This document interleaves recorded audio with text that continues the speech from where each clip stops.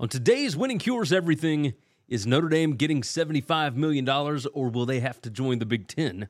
More conflicting reports on Pac-12 media rights, Michigan State high-profile transfers, of course, college football playoff dates, SEC scheduling, Big 12 innovation, Brian Kelly gives bulletin board material, and more.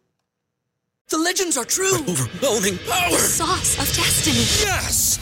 The most legendary sauce has arrived as McDonald's transforms into the anime world of WickDonald's. The greatest flavors unite in all new savory chili McDonald's sauce to make your 10-piece Wick Nuggets, fries, and Sprite ultra-powerful. Unlock manga comics with every meal and sit down for a new anime short every week only at WickDonald's. Ba-da-ba-ba-ba, go! At participating McDonald's for a limited time while supplies last.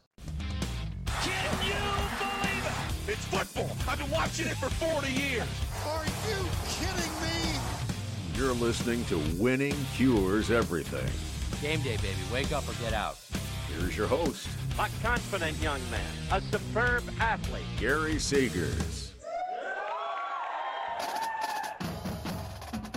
Welcome back to Winning Cures Everything, powered by BetUS, where we talk college football news and rumors all year round. I'm Gary Seegers. You can follow me on Twitter at GaryWCE. This is the May 5th, Friday edition of the show. It's Season 8, Episode 27.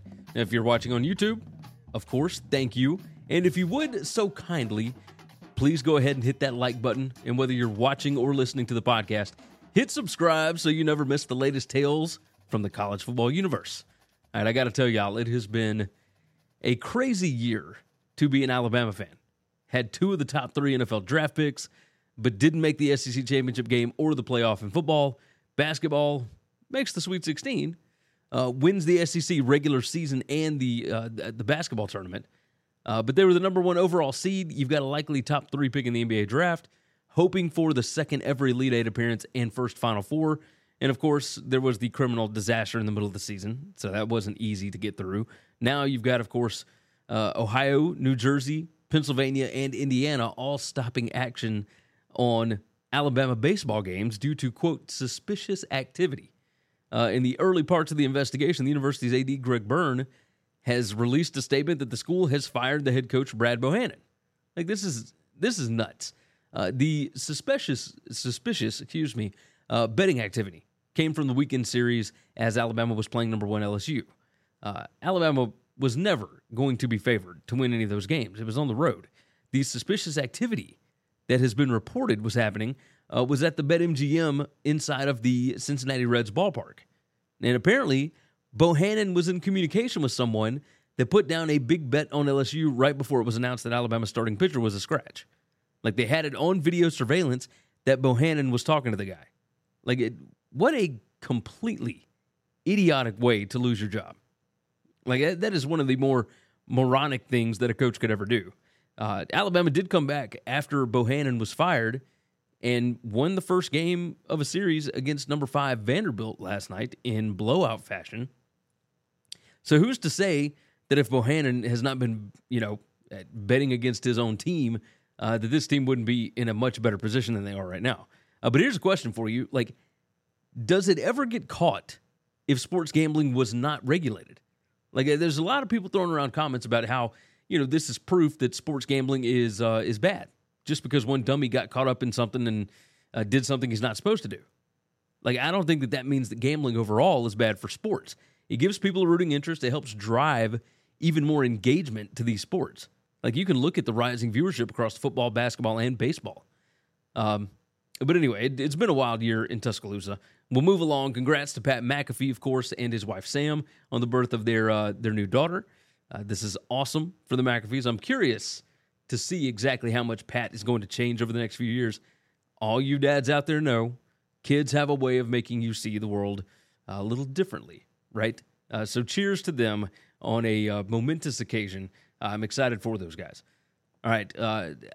I don't normally vouch for other podcasts, but I'm going to go ahead and tell you all to make sure that you go to splitzoneduo.com and pay for the subscription version of the SZD podcast. Stephen Godfrey went for nearly 2 hours on Hugh Freeze last Friday, and it was maybe one of the best podcasts that I have listened to maybe ever.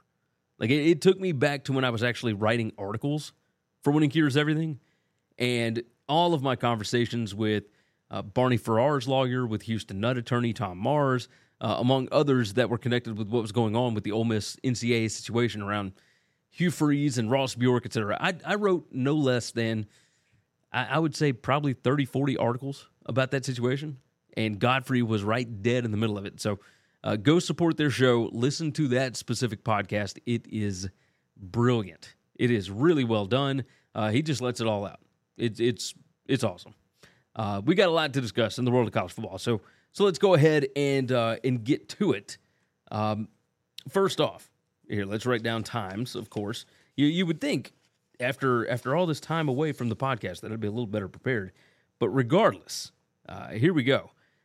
Could Notre Dame be joining the Big Ten? Like, what is going to happen once their TV contract expires in 2025? Dick Weiss from the New York Daily News tweeted this last weekend. He said Notre Dame wants $75 million annually in new media rights contract from longtime broadcast partner NBC. Existing deal currently worth around $22 million per year, slated to expire in 2025. And then he said, when was the last time the Irish won a title? Now, this stirred up a lot of talk about what NBC and the Irish are going to do, right? Notre Dame has had a contract with NBC dating back to 1991, but jumping from $22 million to $75 million per year right after NBC signed, with the Big Ten to do a Big Ten game on Saturday nights, I am not so sure that NBC is going to be willing to pay it after agreeing to pay, like if I remember right, somewhere around like $350 million per season to the Big Ten. So the big thing here will be, what are Notre Dame's viewership numbers? Per Front Office Sports back in August, when all of this stuff initially came out, it was said that Notre Dame would want $75 million. There was another report about 60. We'll talk about that here in a minute. But either way, a report from November 2021 revealed viewership for Notre Dame's football games was down 48% year over year, with an average of 2.5 million viewers. The team did, however, bring in a record streaming audience during the season. So I suppose if you're going to somebody that has a streaming platform, maybe that's good. In 2020, Notre Dame produced the most viewers that they've had since 2005. But the year before that, in 2019, viewership hit a record low for NBC with 2.1 million viewers on average. The best average viewership Notre Dame was able to put up was in the pandemic season, 2020, when they were undefeated in the regular season. They had the Clemson game at home on the same night that Joe Biden was announced the winner of the presidency, and it just so happened to be the season that they were actually playing in a conference. Something to think about. All in all, the numbers are actually pretty good. I mean, if you can average over 2 million per game against not great competition, I mean, that means that you are a major draw. And everybody obviously already knew this about Notre Dame, but is that worth $75 million a year to NBC? I mean, you were talking well over $10 million per game. Would it possibly be worth that to CBS, who also just signed their afternoon slots with the Big Ten? ABC and ESPN already have plenty of inventory, and they're not going to overpay for this, as evidenced by the Pac-12 situation, which we'll get to in just a little bit. But let's look at who Notre Dame already has on their home schedule going forward. You look at 2025, you got two monsters on there. You got Texas A&M and USC, but along with that, you got Purdue, Navy, NC State, and Syracuse. In 2026, nothing jaw-dropping. I mean, you got Virginia, Michigan State, and Syracuse, and while those are brands, I don't know what they're really worth. In 2027, you got Purdue, Georgia Tech, Virginia Tech, and Navy. Okay. In 2028, Arkansas, Boston College, Clemson, and Miami, Florida. And in 2029, you've got Alabama, Georgia Tech, Wake Forest, and Navy.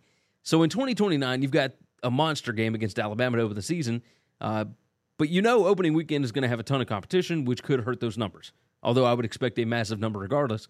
Expectations are, of course, that it likely won't be Nick Saban roaming the sidelines for Alabama at that point. Although, I mean, who could say at this point? The USC series is not on the books past 2026 right now. Are there enough marquee home games to make the deal worth $75 million? I don't know that I can say that definitively right now. You know that they'll get back, they'll backfill to get to at least 6 home games each season, but the additional games are likely going to be ones like they've got for the next 2 seasons, right? At Tennessee State, Central Michigan, Miami of Ohio, Northern Illinois, etc. Like, not to mention the fact that it may be more difficult to schedule marquee P5 games with all the scheduling changes coming up in the future. SEC potentially moving to 9 conference games, etc. An idea that maybe could help Notre Dame, and you guys are going to love this, maybe the Pac-12, might be for some of them to sign, or maybe just the conferences to sign some kind of agreement so that, teams like Oregon, Washington, Utah, etc., could all play against the Irish. It would create some more interesting matchups for both of them, right? If you do home and homes with these teams year in and year out, that could help. If Notre Dame wants their schedule to be appealing enough to get a big contract, like the $75 million that they want, they're going to need bigger names. I can almost guarantee that Fox and ESPN will not be interested. But if CBS and NBC are in the game, does new Big Ten Commissioner Tony Petitti talk with NBC and CBS about making it clear to Notre Dame that they are going to be better off joining the Big Ten? And after the initial report last fall about the Irish wanting $75 million per season, Sports Business Journal is who reported that they are likely to fetch around $60 million per year. Is that enough for Notre Dame to stay relevant and competitive? I think so. I think that they would likely take that, even if it means that they're giving up a chunk of cash to join the Big Ten. Although, we've reached a point where there are enough entities involved that could be pushing Notre Dame to join a conference. And while everybody is focused on the Irish potentially joining the Big Ten, and of course how certain ACC teams are going to try and get out of their deal to join with the SEC or the Big Ten, are we sure that the ACC wouldn't be able to renegotiate their current deal with Disney if they were to pull in Notre Dame and one other school? Like at this point in the realignment circus, I don't know that anything is off the table. But if you could get the ACC to $50 million a year, something like that, would that be worth more to Notre Dame? Like, will Notre Dame even be able to get 60? That's the question. If they can get 60, then they're not going to the ACC. If they can get 70, is it better for them to join the Big Ten? There's a lot at stake here. We're going to see what this looks like over the next couple of years. All right, what is the latest going on with the Pac-12? We'll just start off the end cap here. What is the latest going on with the Pac-12? We have got conflicting reports again. So who's right? As always, the answer lies in who benefits from the news being reported. At least we think, anyway.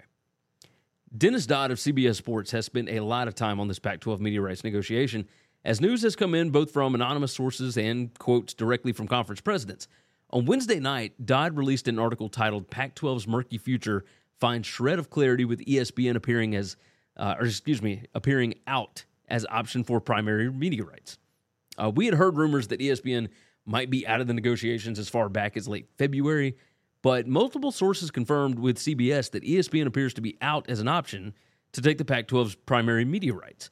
Now, per Dodd's article, the situation developed at the Fiesta Summit spring meetings this past week when Big 12 officials were told by ESPN executives that its league was one of 3 conferences that the network would be airing in the future. ESPN currently has Power 5 agreements with the Big 12.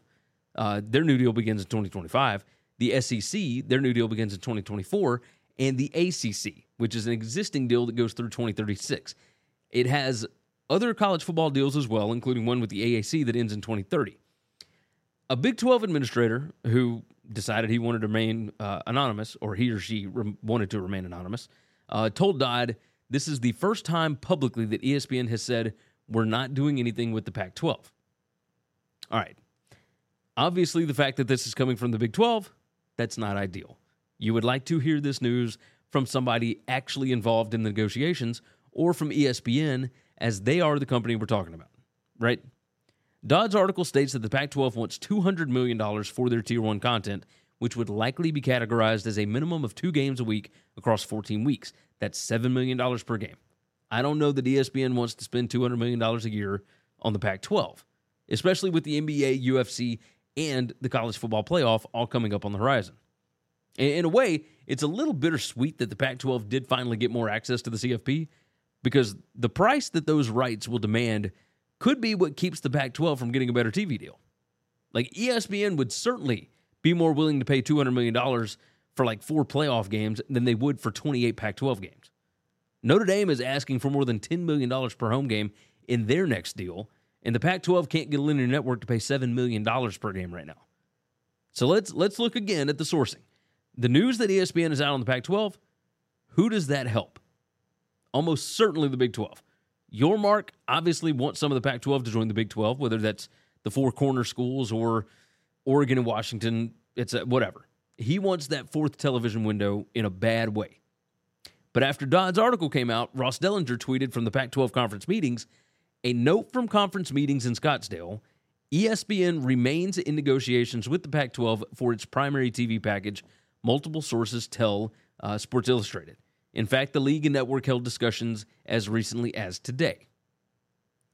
Nicole Auerbach from The Athletic tweeted the exact same thing, said ESPN remains a bidder for the Pac-12's Tier 1 rights, a source tells The Athletic. And then she followed that up with the Pac-12 and ESPN met as recently as today. So this is now Schrodinger's cat of media rights negotiations. ESPN being a part of the deal is both alive, ESPN being a part of the deal is both alive and dead until the deal gets done. Now, who would benefit from the news that ESPN is still involved? Obviously, the Pac-12. The more people at the table, the better chances of getting the amount of money that they want. Auerbach and Dellinger's reports obviously came from the Pac-12, so the news is coming from the Big 12, who wants to expand with West Coast schools, and the Pac-12, who is trying like hell to get a good media rights deal in order to stay competitive in the college football market. But what about this? What if ESPN is telling the Big 12 the truth, that they're definitely not going to be taking the Pac-12 rights, but they failed to mention that they only meant at the current price? What if ESPN can get the Tier 1 rights for $150 million per season, and then you've got another streamer, whether Apple or Amazon or whatever, they grab all of the Tier 2 and Tier 3 rights for like $120 million. That gets the Pac-12 to $270 million per season or $27 million per school. If the Big 12 is getting over $31 million per school, that only puts the Pac-12 schools at a little more than 10% below the Big 12. In that case, I don't think anybody's going anywhere.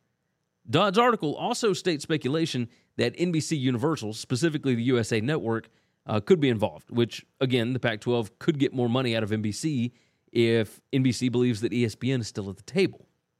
These conflicting reports are driving me insane, okay? If you're the Pac-12, would it be better to take $175 million from USA Network for Tier 1 rights or $150 million from ESPN? Or since both of those are on cable, what about, let's say, Nexstar, who owns the CW? What if they came to the table with $160 million for the Tier 1 rights? That's network television. It's over-the-air TV for which you don't need a cable subscription. I know this. There does not appear to be an end in sight for these Pac-12 media rights negotiations. We are now into May, and there's been no substantial news one way or the other, or at least anything that you feel like you can trust. All of this is still mind-blowing to me. I'm perplexed. I keep seeing these articles. I keep seeing sources say, but at this point, who are the sources? I don't know that I'm going to believe anything until we get an actual report out from the Pac-12 that says, hey, here's what we got done. Or when we hear, hey, so-and-so is leaving for the Big 12. Because that's the way it appears that it's headed right now. All right, Winning Cures Everything is brought to you by BetUS, of course, with fast payouts, fantastic customer service, a myriad of options to bet on, and an easy-to-use layout. It is easy to see why it's been America's favorite online sportsbook for nearly 30 years. Right now, they're going to give you $50 to play with no deposit required just by signing up and using the link in the description. So take advantage of the deal and get signed up over at BetUS, where the game begins. Also, make sure and check out my How to Bet series over at BetUSTV.com. And, of course, subscribe to the BetUS College Football Show. That's on YouTube. Parker, Kyle, and myself, I will be coming back in June for some early previews over on that channel. So get subscribed over there as well. All right. Let's talk Michigan State. What is going on in East Lansing? That's what everyone wants to know after some big names hit the portal. But could it be just something that was best for these players and nothing to do with the Spartans football program? Last weekend, right at the deadline, Michigan State had multiple players enter the transfer portal, and it wasn't the usual suspects of third stringers and walk-ons. You had cornerback Charles Brantley, quarterback Peyton Thorne, and wide receiver Keon Coleman all enter the portal. Brantley quickly withdrew his name and announced that he's headed back to East Lansing. But the quarterback and wide receivers still remain available on the market. Somewhat. Thorne was the quarterback of the 2021 11-win team. His ceiling was obvious in last year's failed 5-7 campaign as he completed 62.5% of his passes. He had 19 touchdowns and 11 interceptions. Yes, he is the incumbent starter for the Spartans, but there had been whispers that Noah Kim was outplaying him in practice. And in the spring game, you could kind of see it. Kim obviously had, the 4 or 5 best passes on the day. He showed touch, accuracy, etc. Thorne was slightly more consistent, but there's a ton of potential with Kim that Thorne just doesn't have at this point. So if we've reached a point where Kim was likely to be the starter, this makes absolute sense for Thorne to look elsewhere, especially with several big programs still needing quarterback help and potential starters, which is exactly why he announced that he is transferring to Auburn this morning. I'm not sure what I think of Thorne and Hugh Freeze's offense, but I do think he's a better passer than anybody that they've got on the roster right now. It's kind of funny when you think about it. Dave Aranda at Baylor is lauded for telling his incumbent starter last year, or 2 years ago, Jerry Bohannon, that he would likely get more playing time somewhere else, and he did at USF. But in this situation, it happens with Mel Tucker, and everyone immediately starts to question what's wrong in East Lansing. But I digress. The one transfer that is going to sting is Keon Coleman. Basketball and football player, he was the most explosive playmaker on the team.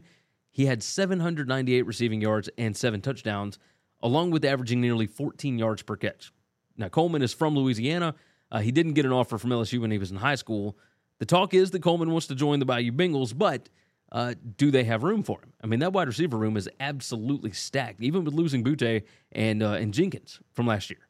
Obviously, a player like Coleman is somebody that you want on your team. Whoever gets him is going to be better for it, but we'll see if it's LSU. I mean, they still got Neighbors, Taylor, and Thomas all coming back, along with the younger guys behind them.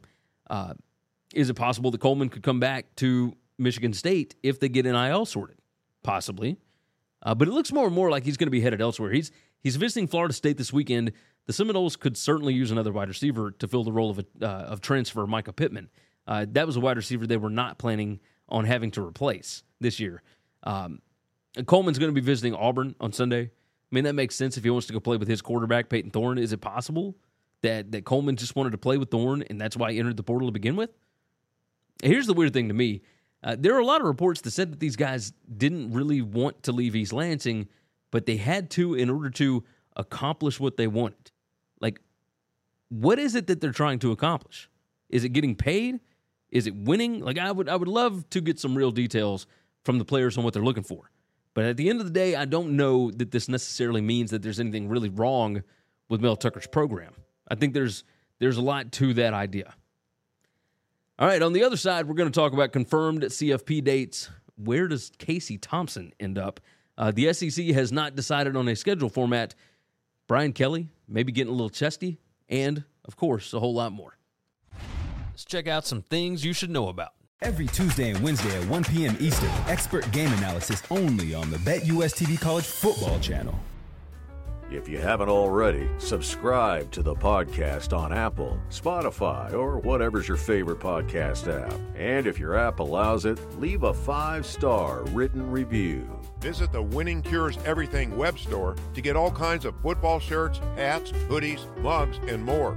Visit winningcureseverything.com/store to see what all we've added. What's so special about Hero Bread's soft, fluffy, and delicious breads, buns, and tortillas? Hero Bread serves up 0 to 1 grams of net carbs, 5 to 11 grams of protein, and high fiber in every delicious serving. Made with natural ingredients, Hero Bread supports gut health, promotes weight management, and helps maintain blood sugar. Hero also drops other limited edition ultra-low net carb goodies like rich, flaky croissants and buttery brioche slider rolls. Head to hero.co to shop today. And now, back to the show. We talked about it on the last show a little bit, but we have confirmed dates for the 2024 and 2025 expanded 12-team college football playoff. All right, for the first 2 years of this expansion, the 4 quarterfinal games and the 2 semifinal games will be played midweek in order to avoid going head-to-head with the NFL. That gives us a ton of days in December and January with high-stakes football in both college and the NFL. So let's go ahead and get to it. We're going to roll through this whole thing. The 2025 CFP dates and locations. In the first round, you're going to have on-campus sites. You got Friday, December 20th, 2024. You got one game that evening. So a Friday night game, pretty good. Saturday, December 21st, 2024, you've got 3 games, early afternoon, late afternoon, and evening. This is the weekend that you would typically see the Las Vegas Bowl, the LA Bowl, New Mexico Bowl, whatever. I'm curious to see if they will still have those on this date. My guess is probably, but who knows? I mean, those are ESPN-owned entities. We'll see what happens. Now, the quarterfinals. Tuesday, December 31st, 2024, the Fiesta Bowl will be that evening. Wednesday, January 1st, 2025, we'll have the Peach Bowl in the early afternoon, the Rose Bowl in the late afternoon, and the Sugar Bowl that evening. 3 playoff games on January 1st is an absolute ratings bonanza. Like, this is going to be incredible to see. It's on the perfect day. I love this. The semifinals. Thursday, January 9th, 2025, you're going to have the Orange Bowl that evening. Friday, January 10th, 2025, you're going to have the Cotton Bowl that evening. Now, after these 2 games, you're going to have 2 NFL regular season games on Saturday and 14 on Sunday, or I guess the NFL wildcard playoff round, depending on how the calendar falls. That's a lot. That's a lot of awesome football just right there in that slate. From Thursday all the way probably through Monday, you're going to have a lot of awesomeness going on. The national championship game is going to be Monday, January 20th, 2025, in Mercedes-Benz Stadium in Atlanta. This is going to come after an NFL playoff weekend. I would assume it's not going to go head-to-head with an NFL Monday Night playoff game. But that's going to be, again, a whole lot of high-stakes football. The 2026 college football playoff dates and locations, of course, first round, again, on-campus sites. Friday, December 19th, you've got 1 game that night, and then Saturday you've got 3 playoff games, early afternoon, late afternoon, and evening. The quarterfinals are on Wednesday, December 31st. That's the Cotton Bowl in the evening. And then Thursday, January 1st, you've got the Orange Bowl, the Rose Bowl, and the Sugar Bowl. All of those are quarterfinals. Let's move on, and we'll come back to this. Semifinals. Thursday, January 8th, 2026, you've got the Fiesta Bowl in the evening. Friday, January 9th, you've got the Peach Bowl in the evening. And then the CFP National Championship game is going to be Monday, January 19th at Hard Rock Stadium in Miami Gardens, Florida. I love the idea of Thursday and Friday night semifinals. Standalone windows have proven to be incredibly successful for college football.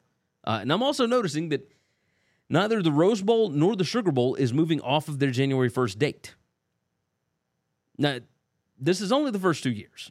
I knew that the Rose Bowl wanted to keep their time slot. I am not sure about the Sugar Bowl. Like, obviously, this has to do with rotations, etc., but it's something to watch going forward, I think. Overall, we can argue about whether or not we should have expanded the playoff, but since we have, I do like the way that the schedule breaks down. Like, I think this is going to be a lot of fun. We'll see. But I like the schedule so far on this. Quick reminder, hit that like button and subscribe to the channel. This is a one-man operation. So, every like and subscribe, every podcast review, every share really helps me out, along with picking up something from the merch store. So head over to winningcureseverything.com/store, and you can check out some stuff there. Or actually, if you're watching the show on YouTube, it's just right here. It's whatever. If you're watching on Rumble or somewhere else, you're not going to find it there. Go to winningcureseverything.com. All right, writing the times down. Is the SEC sticking with 8 games in the conference schedule after 2023? You know what? I'm going to redo that because I don't think I sounded right. I don't think that sounded exactly right. Let's start it off again and make it sound nice and crisp, huh? Is the SEC sticking with 8 games in the conference schedule after 2023, or will they vote at the spring meetings in Destin to move to 9 games? And if so, what all else will that entail? Now, both the SI's Ross Dellinger and the Athletics' Seth Emerson have reported on this in the past week, and the decision appears to be about as clear as mud right now. Greg Sankey has stated for about a month now that the decision will likely be made at this month's spring meetings in Destin, which is actually going to include Texas and Oklahoma in attendance for the first time. Emerson detailed the decision that the 16 schools have to vote on. For a year now, and this is a quote from his article, the conference has been down to 2 options: a 9-game conference schedule where every team has 3 annual opponents and rotates the other 12 teams, or an 8-game schedule where everyone has 1 annual opponent. No more divisions, no pods. The 9-game conference schedule made sense because you get more annual conference rivalries every year. You can have Alabama versus Auburn, and you can have both Alabama, Tennessee, and Auburn, Georgia. Big ratings games each year. If you stay at 8 games, Alabama, Tennessee, and Auburn, Georgia end up being played 2 times every 4 years. Personally, I think going with 8 games, like splitting it up and getting that break in between, at least for the every year games, I think that would make them a little more fresh. Like having 7 different opponents every 2 years would kind of be must-see TV. But truth be told, for TV purposes, 9 conference games is the right decision. You get more of the bigger annual matchups, which get the better ratings guaranteed. If you want to keep your distribution partner happy, this is the way to do it. Everyone kind of assumed that this thing was just going to move to 9 games like the Big Ten, the Big 12, and the Pac-12. But as Emerson put in his article, when everyone met at last year's spring meetings, they realized that they did not have a consensus on this. From the article, it said schools such as Kentucky preferred 8-game schedules because they don't care about more than one annual rivalry. Their big rival is Louisville, and it's a non-conference game. And they liked 8-game conference schedules for competitive and financial reasons. One fewer non-conference game means one fewer chance to schedule a very winnable home game. These are all viable reasons, but when it comes to the greater good of the conference, you could probably tell Kentucky to just suck it up, buttercup, right? But I don't think it's that easy. At that time, we weren't sure if the CFP was expanding. We know that now. The SEC was not sure who was going to pay for canceling non-conference games that have already been scheduled well out in the future. And the biggest one, whether or not ESPN was even going to pay them more money for more games. Like the ESPN SEC contract is for 8 SEC conference games each season for each team. That ESPN contract was worth $811 million per year for 10 years. And it was signed prior to the Oklahoma and Texas joining of the conference. The pro rata clause in the contract is believed to increase the payment by an amount equal to what each school was already getting. So around $58 million per school, which means $927 million per year. But the SEC and ESPN are basically still at the negotiating table because, as the SEC has already pointed out to ESPN, this is not just 2 extra teams. This isn't the Big Ten adding Rutgers and Maryland. This is Texas and Oklahoma. This is 2 of the premier brands in the history of the sport, which means more marquee matchups, much, much bigger games. But ESPN has not announced a new deal yet, which means right now there's no additional money for more games. There's no additional money for bringing in Texas and Oklahoma, really. If you're the SEC, why would you play more conference games if you're not going to make more money off of it? Aside from getting Texas A&M, and Alabama, Tennessee every year, like, what else could ESPN be asking for? Like, would they want an agreement that even with 9 games, the conference teams are all required to play one P5 non-conference game? That ESPN gets to set the matchups? Like, I'm not sure what else ESPN could want and whether or not the SEC would even be willing to do that. So now, if you're a school that's been planning to vote for 9 conference games, but now there's no financial incentive to replace the extra home game that you're likely to lose every other year, in a 4-5 conference schedule, or 4 home and 5 away conference schedule, like, do you switch your vote back to 8? Like, my belief is that something is going to get done, but not at the spring meetings. ESPN and the SEC will agree on 9 games eventually, but as we've talked about in the Pac-12 negotiations, ESPN, they're a little dry on cash at the moment. I mean, they're not making cuts, or they are making cuts. They're not spending a ton of money. There's the CFP, NBA, and UFC deals coming up that they're going to have to spend on. So are they just going to say, nah, we're good with what we got? Like, who's to say? But if ESPN says that they're paying more or they're not paying more, I think you're going to see 8 games. If ESPN says yes, then we're going to see 9. But nothing's going to be agreed to until that point. All right, let's write down our times again. Let's talk Big 12. Brett Yormark has talked about innovation ever since he took over as Big 12 commissioner. So what does he have up his sleeve now? At the recent Spring Fiesta, he talked to Brandon Marcello at 247, Dennis Dodd at CBS, among others, about a couple of things that'll make your ears perk up a little bit. Obviously, Yormark comes from the world of professional athletics. He was with the Nets before this. So when he starts talking about things that have been successful for the NFL, NBA, etc., it should not be really surprising. Yormark brought up how the conference is exploring ways to expand their reach geographically and on the media landscape. The conference is expected to make an announcement in the next couple of weeks about playing select football games at the 53,500-seat Estadio BVA. That's the stadium in Monterrey, Mexico, and basketball games at the 22,300-seat arena CDMX in Mexico City. For basketball, they're looking at Kansas versus Houston being held there, and I would imagine a big reason is because Kansas basketball fans are going to travel just about anywhere to watch their Jayhawks. It makes sense for the NBA and for the NFL to take their game international, right? Home field is not a huge thing in those sports. You can package professional athletics anywhere, and it's going to be able to draw because it's the highest level of the sport. The Big 12 is not even the highest level of college football. Maybe basketball, but not football. So how well this thing does is going to be incredibly interesting to me. Like, what are the crowds going to look like? How excited will local fans be about a TCU versus Oklahoma State game? Or Texas Tech versus Houston? Like, those matchups don't always sell out on home campuses.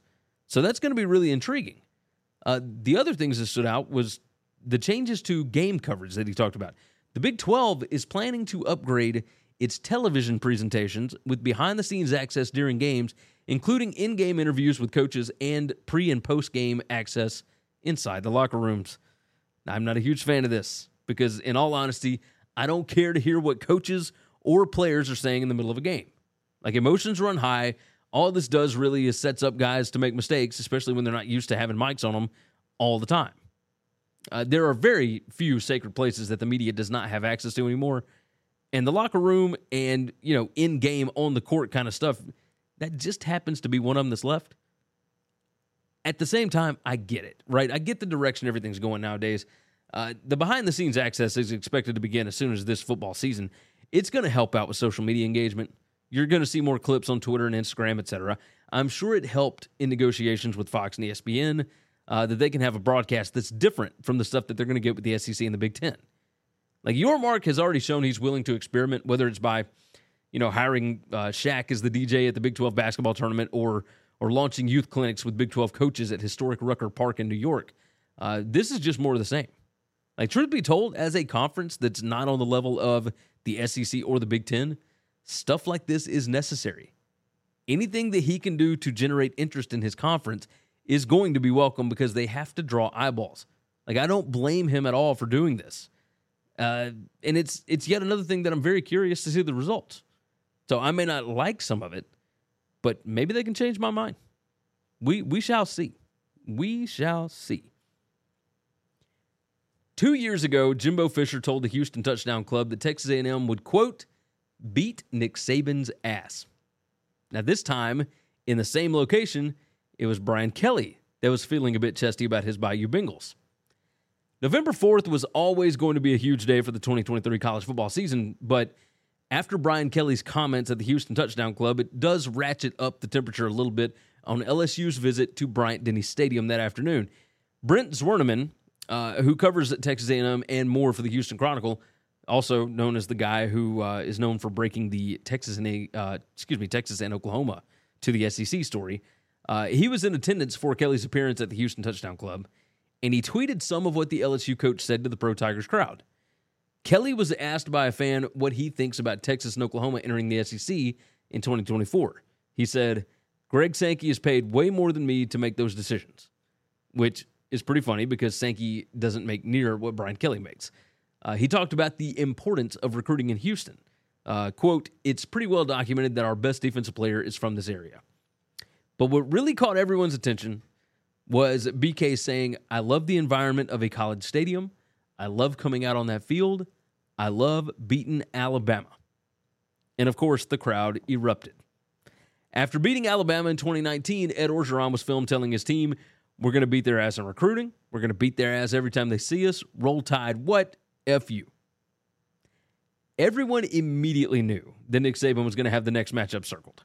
Like, before the next season's game in Baton Rouge, Saban was on the field and he told CBS, LSU beat us last year, so they probably have some confidence that they can play well against Alabama.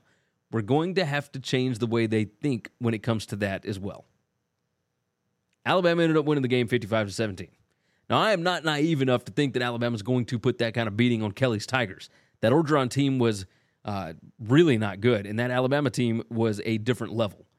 I'm also not naive enough to view this as actual disrespect or a real slight to the Tide, right? LSU beat Alabama last year in Baton Rouge in an absolutely incredible football game. They deserve to celebrate it. Since 1981, LSU is only 4-17-1 at home against Alabama. It doesn't happen often. Since the game of the century, number 1 versus number 2 back in 2011 in Tuscaloosa, Alabama is now 10-2 against LSU after last season's game. So again, it hasn't happened much.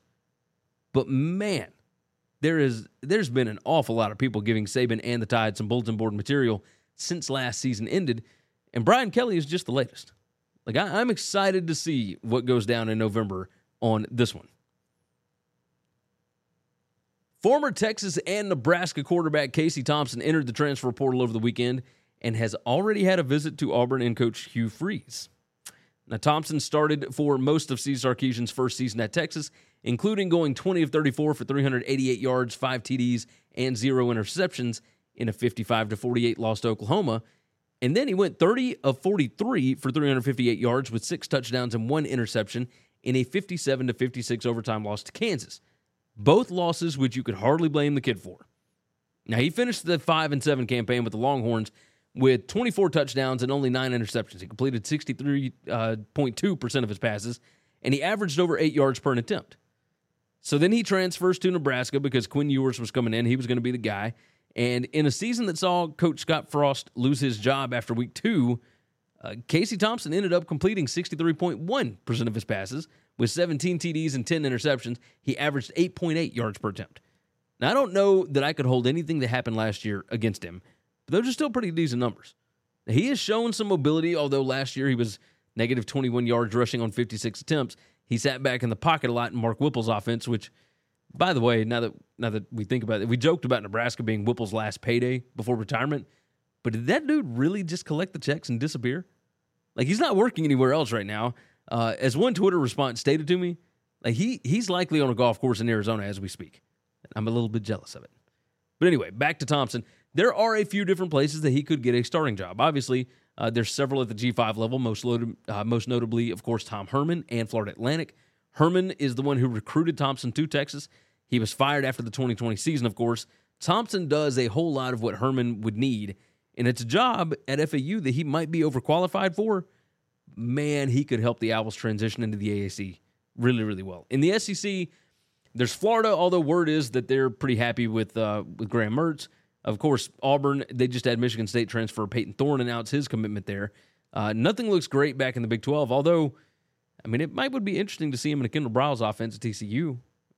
In the Pac-12, like, could he start over Rashada or Drew Pine? And that's over at Arizona State. Like, Oklahoma State back in the Big 12, they've got Garrett Rangel and Gunnar Gundy. I think Thompson would likely start there. But my guess is that he's going to probably end up back with Tom Herman. But as of this recording, it's not done yet. So we're gonna have to see what happens. Like most of you, I am very curious how this one ends up.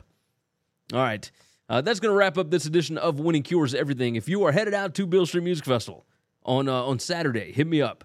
I'll be down there seeing Hardy and Hailstorm and Government Mule, etc.